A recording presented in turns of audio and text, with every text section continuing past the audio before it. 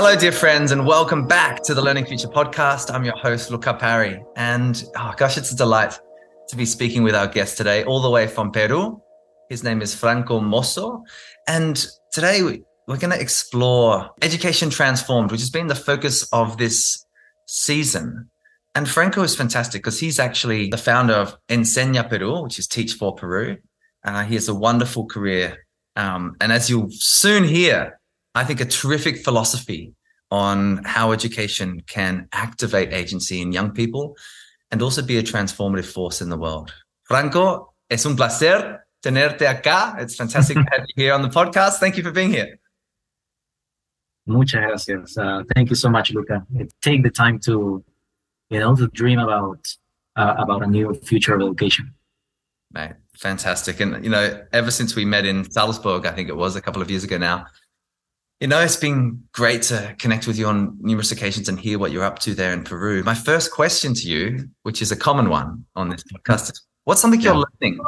What's something you're learning right now, Franco, that's kind of taking your interest? I'd say that the biggest learning right now has some keywords: students, agency, being one of them. Yes. Transforming systems. And can I share about how this ties together through something I'm reading? Please. Really briefly. I'm reading one of the latest books of Todd Rose. Yes. That is called Dark Horse. And it speaks about how we're transitioning from the age of standardization to the age of personalization, the science of the individual. Yeah. And I was stuck with part of the story that at some point before the 20th century, around 1890, there were people that were trying to solve a problem that requires standardization. That medicines, for example, you would go to buy some medicine and you would get different qualities, right, from the same product. Yeah. And then humanity, worked along, the currents of industrialization to standardize products. And then someone thought that same process could be applied to human beings. Thus, was born, part of the basis of the modern education system, in which students played a certain role with a certain expectation of, I'll be colloquial, like an expectation of being in a classroom and be quiet and do what they're told, right? And we have that part of our story a couple of 100 years in already. And so I think that my biggest learning is around what I consider one of the most exciting trends in educational change, which is the transferal of power in learning from adults to students. I find that to be a fascinating idea. Yes. I perhaps did not live it in my first, let's say, 3 decades of my life. I didn't live it. I started living it as an adult, taking charge. And I wondered, what if kids felt that their societies respect them to a degree that they can make more numerous choices around why they want to learn and how, when, and with whom. Beautiful, Franco. Oh, so many great threads there. Not least of all how wonderful Todd Rose is. I commend him to all the listeners, actually. He was previously at Project Zero at Harvard. Wonderful educationalist. And he wrote The End of Average as well, which is a great book.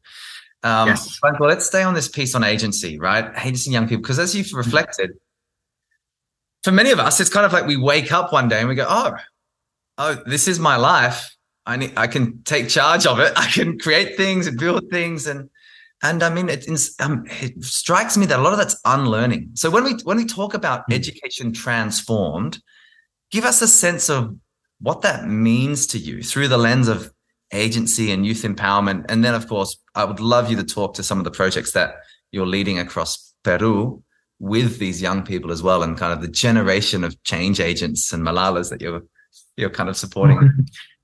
Great. Yeah. We'll land there, of course. But I've been thinking a lot about that question about how does it look, a system? Let's take Peruvian system. The Peruvian system has 200 districts, right? Yep. And in each district, there are educational authorities, there are people, institutions. In each district, there are about, let's say, 20 to 30,000 students. And maybe I can say a few characteristics of how that is not present today, right? So many countries, they signed the Declaration of children's rights. The rights of the child. A few years ago, and it actually is written that they have the right to be consulted and heard regarding issues that pertain to them, right? Their health, their education, etc. But when I see educational systems across the world, and of course Peru is no exception, a question that I ask myself is, okay, so what are the institutions, both formal and informal, that are designed to honor that agreement, to listen to students? Now, at a micro level, let's say at the level of the school, at a meso level, at the level of the district, or at a national level. And I find that there is room for improvement, because I think that we have, I'll share some of the anecdotes that my students, I speak to students, as you know, every single day without exception, from across our country, mainly teenagers that are trying to create changes in their own communities and nationwide. And when we think about a school, for example, we have school representatives. We have like the student representative, right? Yeah. These are kinds of institutions that we have learned to build. They are formal, and they, some of my students, they say that they might not be serving the purpose that we want, right? I've heard stories where the absence of mechanisms at the school level or at the district level to actually gather information from students about how they feel, yes, of what is going well, of what is going not very well, perhaps in education. Yeah. And so that's, for example, the first trait. I would dream of districts and national systems that have placed new institutions through which we can systematically and openly listen to students and take into account their input. That's a very basic thing. It is achievable, very achievable. It's more about the mindset, about what we believe about those opinions. Absolutely. And then there's a second trait. Yeah. Go ahead. I was just going to say, Frank, I feel like you're being so diplomatic, and maybe you need to be. But I feel like this the lack of mechanisms to support students. I mean, I think in our work all over the world, students are silenced, not because teachers are deliberately doing that, but because that's kind of been a system feature for so long. This kind of pacificity of transfer of knowledge, of instruction, as opposed to co-design and kind of, inquiry and, yes, explicit instruction at times. But yeah, there's something I feel, the provocation is always, you look at the different industries that have shifted, and yet we are still mired in the efficiency paradigm of standardization, because that is at the core, as you opened with, of the kind of modern education systems. But yeah, keep going. I was just reflecting on. I think what you say is very true. It's a learned habit. Yeah. That was built, like when you look at a system, right? You see the formalities and the informalities, right? And so when I see a school, the average school in my country, when I see the average district, in the formality, there are institutions that are supposed to be, formally listening to students, but are perhaps not working quite adequately. Yeah. It's just a structure, but the substance is not really happening, right? Yes. And then there is this void of other kinds of features that you would want, maybe, right? Yes. Let's be very, very, very, very specific, of something that could happen tomorrow. Could a district tomorrow, in one of the provinces in my country, launch a new system of gathering data through Google Forms, whatever? Yeah. and just work with school principals and communities to gather the information about what students think of this class? Of course, they could do it tomorrow. No, and so I think that's a first feature. That it is for me like a basic feature of transformation. Yeah. Some people would say that is, if we make it concrete enough, is an advocacy goal for some, no, to make the current institutions work for listening to student voices, or to create others that we do not yet know how they will look, right? But they serve the same purpose of students feeling heard, of their opinions. You know, you mentioned other sectors. I've heard more than once that while other sectors are moving into the user-driven logic, right? Education is falling behind, right? Because paradoxically, being one of the most important sectors in every country, the most numerous sectors, right? It's still not the most used to listening to its users. Yes. By far, no? And then I think there is another cape. Yeah. I think there is another cape in terms of the potential of leadership, in terms of the outcomes, no? Of a system. To transform a system, one of the biggest learnings was, how do we interpret the current outcomes in light of what humanity needs, right? Mm-hmm. And part of the transformation of the system would be, of an educational system, would be to really have a really honest conversation about what we're really driving towards right now.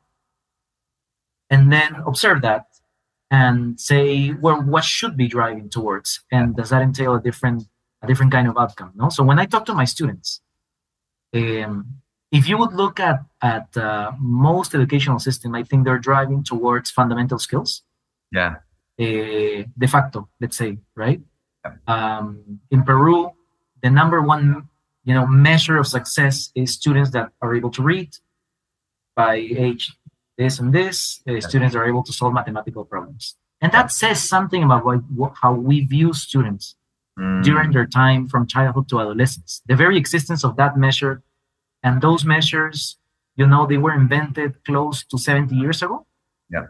In a time where we had very different technology, and in an effort to gather data that would allow us to learn from countries, right?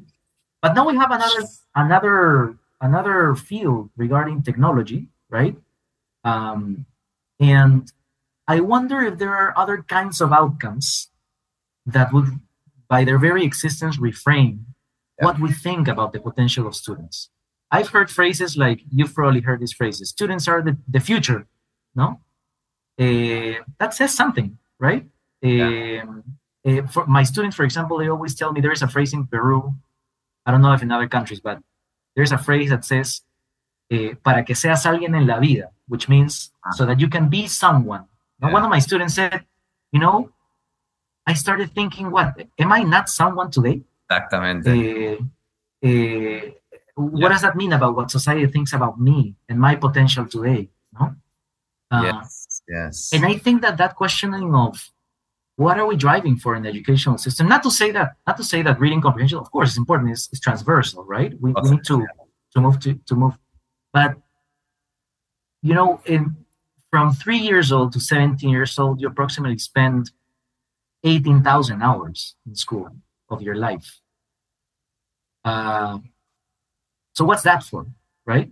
By the end of those 18,000 hours, what are we aiming for as society? No?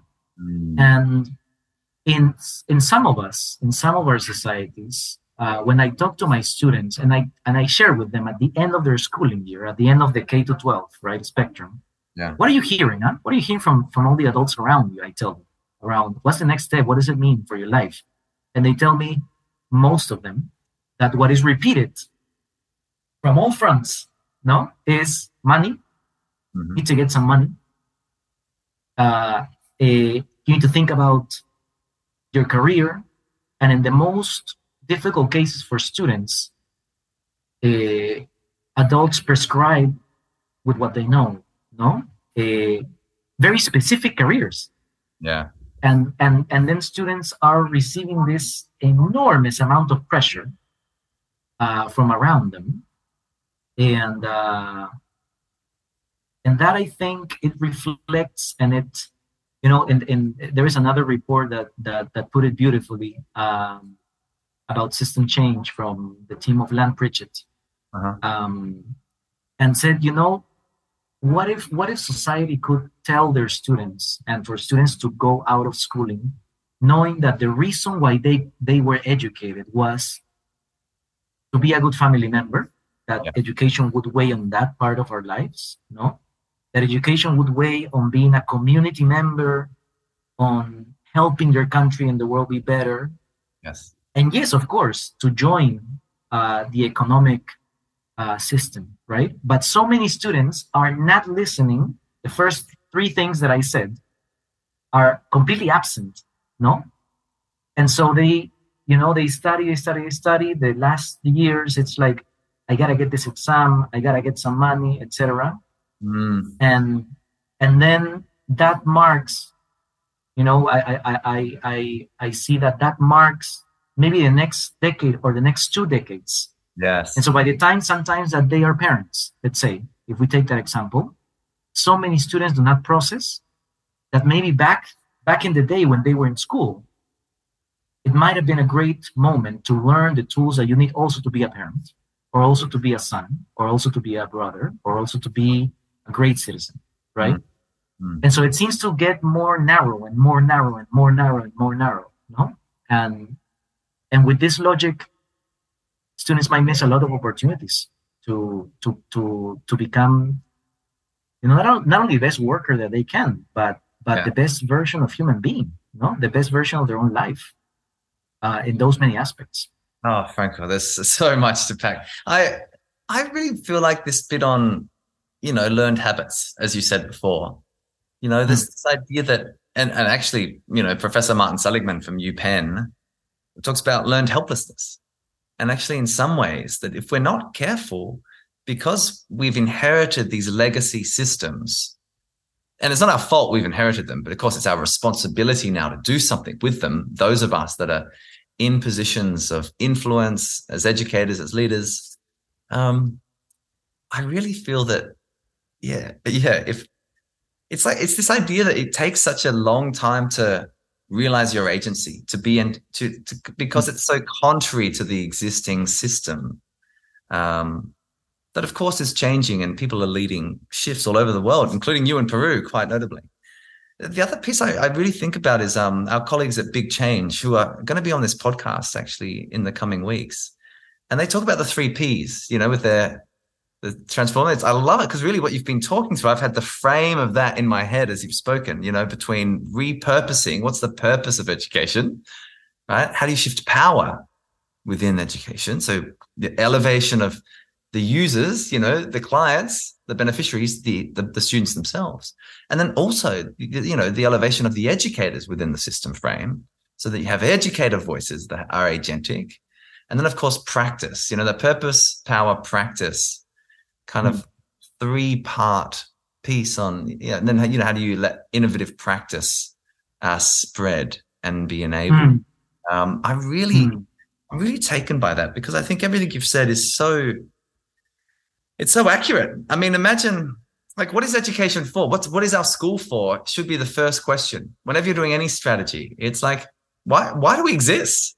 And I think to your other point, I mean, I sometimes provoke, you can imagine, Franco, and you know, ask interesting questions of educators and leaders. And one is, okay, so let's say tomorrow school's optional. How many of your students turn up to school? You know, because it's your point, like all these other industries have become user-centered, largely because the user has decision-making power, right? In schools, we've just mandated it for very good reasons. Education is a right.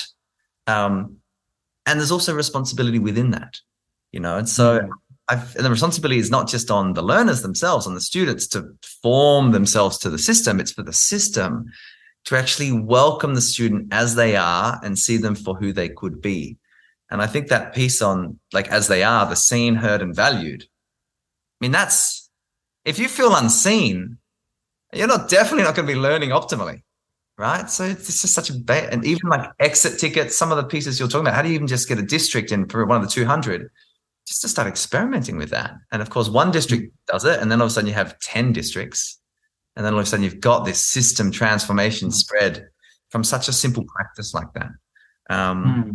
What do you see? I'd love you to talk about, the work you're leading, because we've had a conversation before this. I mean, really tell us that, because in some ways it's like you can do top down, do middle out, as Michael Fullan would say, but you can also do bottom up, and all those things kind of need to happen simultaneously.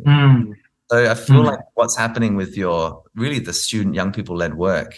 Take us into that world. Really give us a sense, for those of us not in Peru, the lovely country it is, around what's going on there.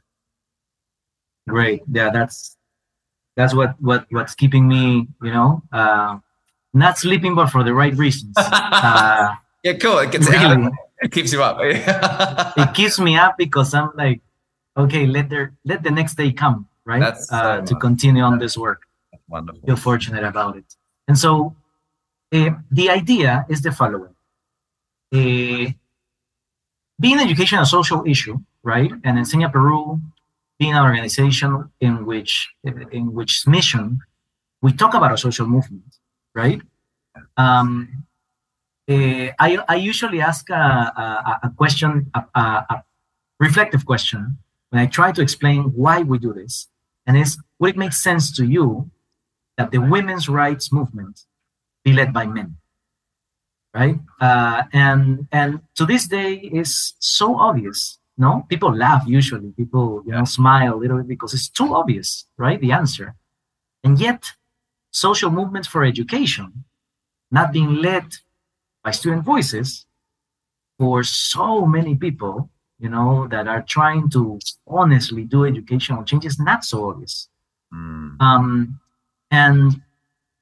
that is at the heart of the reason why we did this. No, we said we are a group of adults. In the first stage, let's say the first years of Enseña Peru, are trying to really honestly put our efforts to educational change.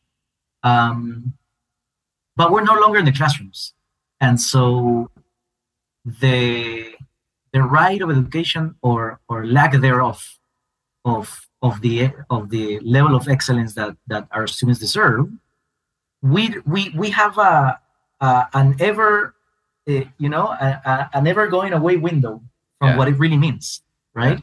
And the people who are actually tasting every day the do's and don'ts of having a great right to education are the students themselves. And yet, when you combine that with the learned habit, right, of the system to not listen to students, we have a problem. We have a social movement in the world, right? I'm not talking only about Peru. A social movement of human beings. If we were a cohort of humanity right now, we're all a cohort, right? That we just happen to live together in this time. And if a person from far from the earth would say, how are this species handling this problem, right?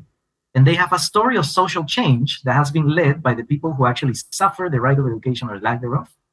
And what's happening in education, no? And that seems to be a worthwhile piece of the design of our humanity solution to how we're tackling the problem.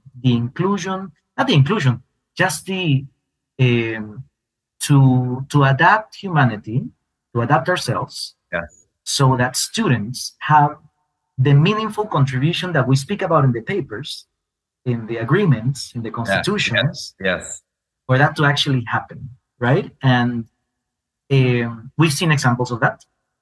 We spoke about Malala, for example, who is, started her path, I think at the age of 12, right?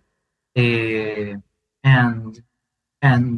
many students in many causes across the world that actually impact their lives. And so the idea was, what if we, first there was an assumption, what if we assume that there are thousands of Peruvian Malalas already living in Peru, aged 13, 14, 15, 16, 17, that they are already there. Peru doesn't know them, right? But they're there either already making changes or with an idea, mind, heart, but not finding, because of everything that we spoke about, not finding the conditions to give their their own effort, right? What if we change that? What if we helped as allies of youth for our country, for Peru, to have an undeniable force of youth leadership that they're all, I'll be colloquial, sort of not asking for permission to be great, to create change, to create voice. And that's was born our national student leadership system. Right. And I'll give it with an example. Sure. Of one of our students, because there are hundreds of them by this time in the last 15 months, but because it turns out that the hypothesis is real, that there are thousands of students. Right. And so Iris is one of my students. We met, Enseña Perú met Iris, and Iris met Enseña Perú when she was 14 years old. She lives in the Amazon, one of the 25 regions in Peru. Wow. And so when she tells me about this, she was going to public school, 14 years old. This means she was in third, what will be, I think, 10th grade, something like that. Last 3 years of school. And she was scrolling through her social networks, and then appeared a flyer in a form saying, hey, do you have ideas? You want to make Peru better in any way? No, this is a program of leadership for students of your age. And so Iris goes into this program. She applies, says the reason why she wants to be there, goes into the program. This is the first stage. We call it the short program, 7-week program, virtual. Why virtual? Because in our country, as in many countries, there is enormous cultural difference. We have 47 official languages, native languages besides Espanol. Wow. Right? So many richness, and we have an incredibly rich culture before we were colonized, right? All the incredible cultures. Everybody usually knows only the Incas, but there are so many more, no? And some of our students, they live where all of these cultures were, right? And they grew up with this incredible cultural background. And so Iris goes in from the Amazon, goes to this space of leadership where she starts hearing that she doesn't need to wait to finish university or get a job to create great things for our country. She starts saying, hey, there is another teenager, that wants the same as me, but in Cusco, and in Ancash, and in Lima, and in Tacna. And so she spent 7 weeks with them in the first stage of our system, which is a curriculum that was designed by a student, by an 18-year-old, because it has to be, hopefully, you transfer the power, right? That's the second P of the big story. Of big change. And they learn about self-knowledge and purpose. Then they learn about the inequities that exist in the world. They go deep into that and talk about history and how we were colonized, the dynamics of power. We go, we call it sin anesthesia, without anesthesia, but kindly. Like we talk about the issues that they want to talk. And then the third part of this 7-week curriculum is called collective leadership.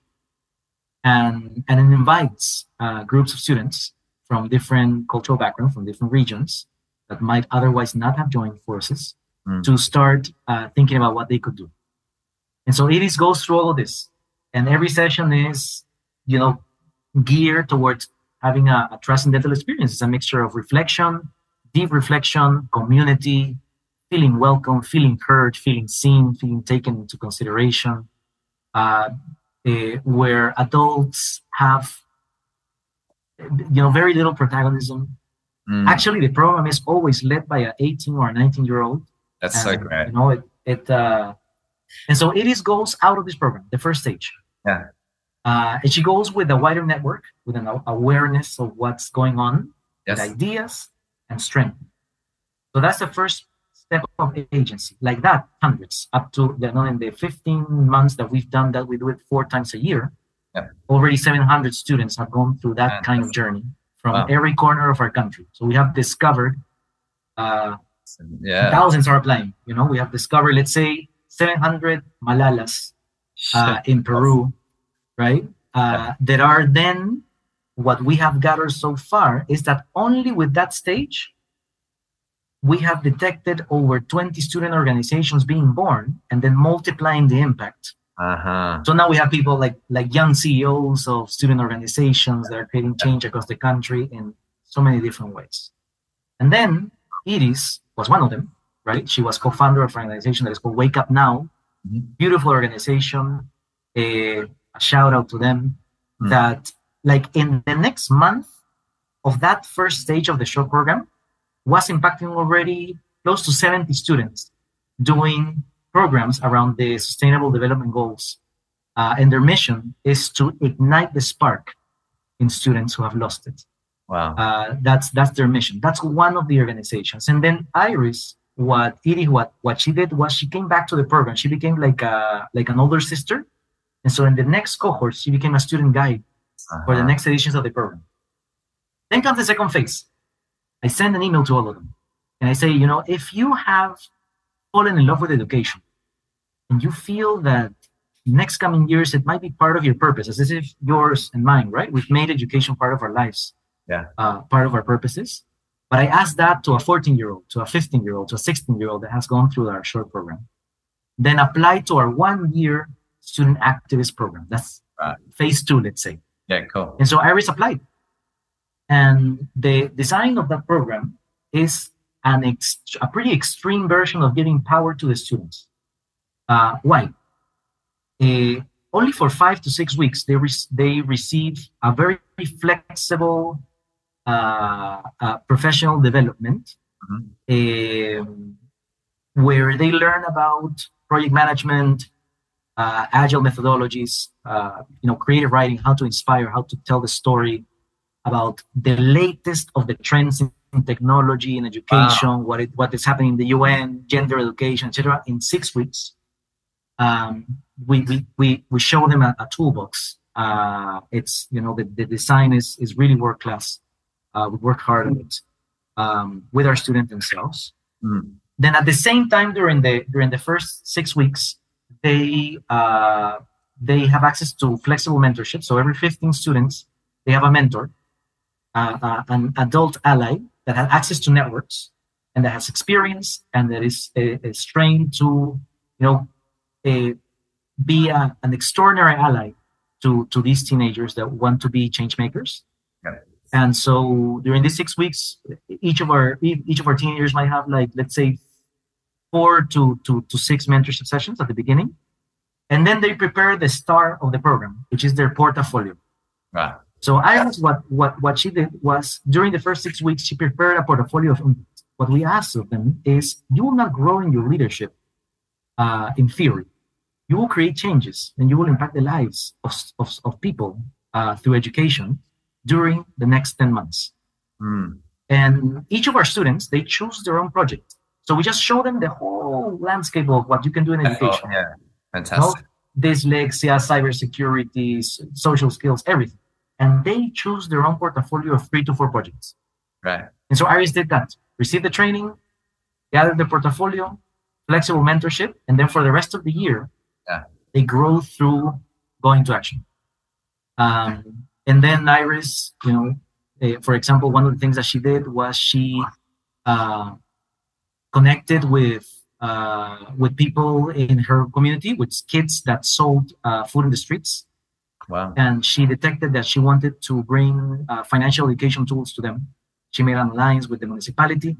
She gathered a team. She designed a curriculum. And she impacted a group of people with better financial education tools, and mothers as well, parents. And that was just one of the things that she did during the year. And like that, we have hundreds of students that are deciding what to do. And our program adapts to them. The curriculum is their own projects. So at the end of the year, they become alumni from Enseña Peru. And they've grown, encouraged, incredible. They've grown their ability to collaborate. Wow. And they can say, when they look back, that it is undeniable that it is today, she's still in Amazonas, still creating change. Wow. 16 years old, but with a strength of purpose that nobody will take away from her. Oh my goodness. And with actual action that nobody can deny. that part of her education was for her to become a change maker. Yes. A kind change maker. Yes. In her own way, in the way that moves her. Because I didn't tell her to do financial education. I just asked her, what moves you? You know? And I'll be your ally in that. So we devised a system. Now she will go on as an alumni. And through this system, we have discovered, as I shared with you, hundreds of people like Iris that are across the country. And I think for me, I've said a couple of times publicly that for me, that is the closest thing that I see as the end game. Right. Because, for me, Iris is a role model for my daughter. A person with purpose. She addressed her family relations as well. She improved the quality of family relations in her life. She used the tools for that. She used the tools to find a purpose. She uses that life situation to know and act on the notion that there is value in her, not only for herself, but for other people and for my country. Yes. And so I'm incredibly excited to have found this way of working where it's unbelievable. That is why I have so much hope in these days, because every single day I get to speak and witness and be an ally to hundreds of irises across our country. Yeah. Actually, I just had a conversation before our meeting right now. I had a conversation with another person, Jocelyn. Yeah, it's I think with wow. Frank, I'm a bit stunned, to be honest. Just kind of thinking about Iris, and I'm kind of like, that's the real purpose of education. It's the lighting of a fire. It's not the filling of a bucket. And I just feel like this way of, and for me, it's like activating agency. The agency exists in each of us, but it's kind of like a remembering of the agency. And some systems are so good at helping people forget. I would even say some societies as well, right? And even some kind of entities where you're just a passive consumer of content. Even you think about some of the kind of extractive technologies that are in that space, So it's like, how do you be a creator in your world?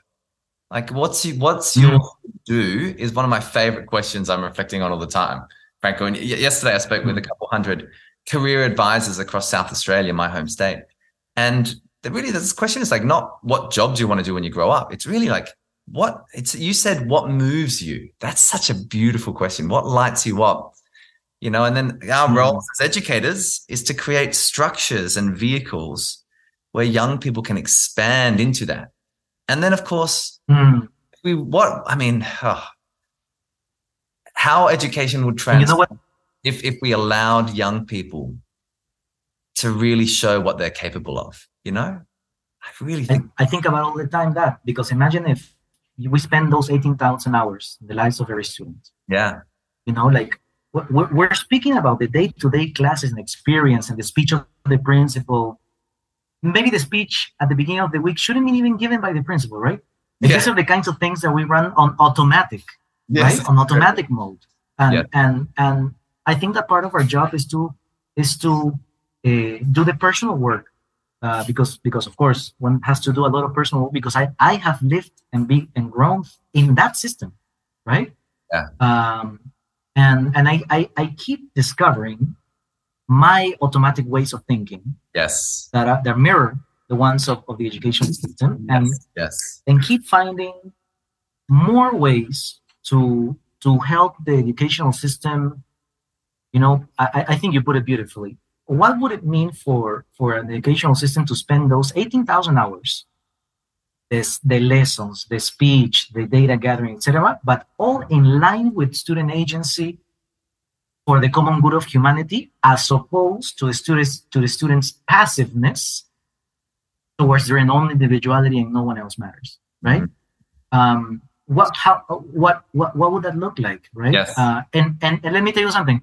In every city in the world, there are students that have battled enough the system, and those are student leaders that sort of like they made it, but not because of how the system is designed, but in spite of, right? They fought and they fought and they fought and they fought. And there are students who found beautiful purposes. But in I was talking to a district yesterday in my country who wants to transform the whole district towards that. We're actually doing exactly that.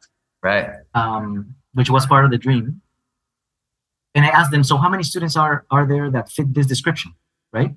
They think holistically about their lives, not only about parts of their life, they found a purpose, etc. And it's like, like only with 10 fingers, right? Yeah. And this is a district where 5,000 students go to school in high school, right? Wow. And so we're talking about an ambitious question that no individual program or intervention will be able to achieve, right? We're talking about that's why the question of purpose, I think, is so important. For me, to be quite honest, the question of purpose was a little bit, what is this about, in concrete terms? And I spent my journey as an educational leader in these 14 years, facing myself with that question. And I think it fit when I started talking to the students and trying to say, what are they telling them? Yeah. What are they hearing? What are they coming to understand about the purpose of their education, right? And so when I hear my students and say, Iris told me something very beautiful, she has done all the stages of us. She's still in school, in public school in Peru. Yeah. So she's done all the stages within school, right? Yes. Well, Franco, now she's a formidable leader. Let me say she told me something. Let me say this. I think there's something about she's a formidable leader and she's finding her purpose because quite clearly you're a formidable leader and you found your purpose. There's no accident that that's the case, Franco. There's something about being in, that's what young people can feel from an educator. If an educator feels like they are being supported, enabled, and liberated by the system, that's actually going to resonate with the class. So we often talk about student agency. I talk about it all the time. And I feel like it's kind of system agency, it's human agency within the system. It's like the liberation of the human beings, including the educators themselves that are trying to do the best they can, but kind of have got unconscious mental models operating for like, as we all do. And I kind of feel kind of squeezed by this system instead of they can expand within it and be their fullest, biggest selves. And I think that's really what we need and want. But there's too many take-home messages. So close this out for us. And then I'd love you to say, like, what do you want to leave us with?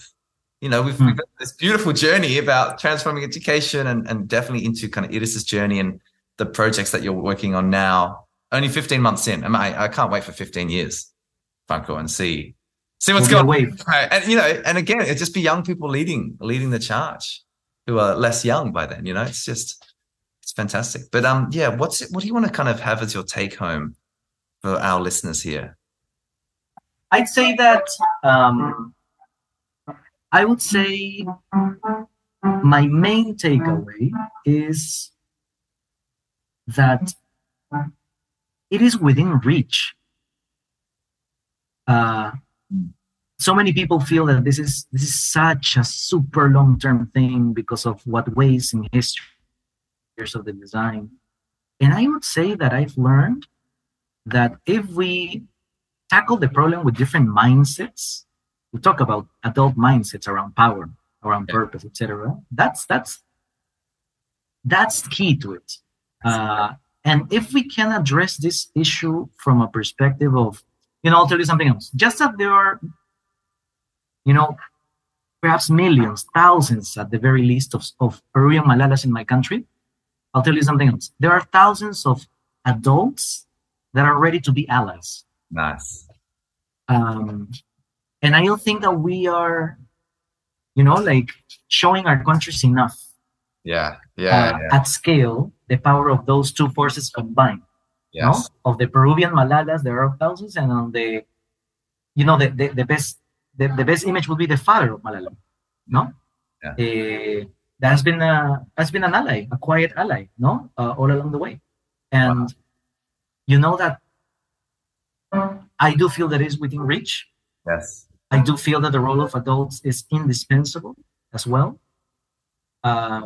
Because to you and to me, probably, there is nothing, I feel like that every day, Like one of my students said something very beautiful. They said, you have a blue fire inside you. I don't even know what that means, but they said you have a blue fire inside you. That's lovely. A lovely compliment. Yeah. And I took it as the strength of purpose, right? Yes. I'm an adult. I'm a father, I'm a husband, I'm 36 years old. I don't think that there is anything that anybody could tell me to deter me from my purpose. Yeah. On my life's mission, and I will work on it on the next 3 decades.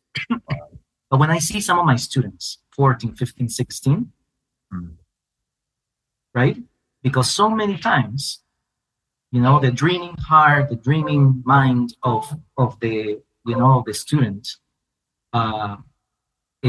before it gets to be a very strong tree, that it's difficult to move in terms of the strength of their purpose.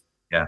I remember students telling me, like, I went out of that classroom in tears because an adult told me that this was not possible, that changing the world was not something that was your right or that you're crazy. No, we got to take care of that.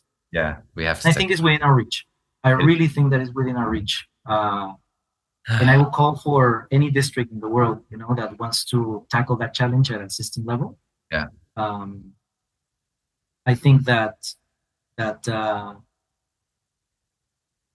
I've never felt in the last decade that there was a time for this kind of change as now. Yeah. Of this substantial paradigm change. I like this. I like this reflection, Franco. The time was always now, but it just happens that we're in this now. Do you know what I mean? Like, it's like how I love a mentor of mine, Tony Mackay, often tells me, he says, "We are the people we've been waiting for." It's a lovely sentiment, and Tony as well. It's this idea, we're the people we've been waiting for. So let's go for it. Let's create. Franco, thank you. Thank you so much for sharing your passion, that blue flame that burns so brightly inside you, mate. And I guess what a gift to be able to help other people find that flame within themselves through your work at Enseña Peru and more broadly. I look forward to following the progress, mate, and one day seeing it and contributing to it in person there. But thank you so much for joining us for the Learning Future podcast, and all the best for the journey. Thank you so much, Luca, for having me. And as we say in Peru, seguimos. We continue. Seguimos. Así es. Gracias, amigo.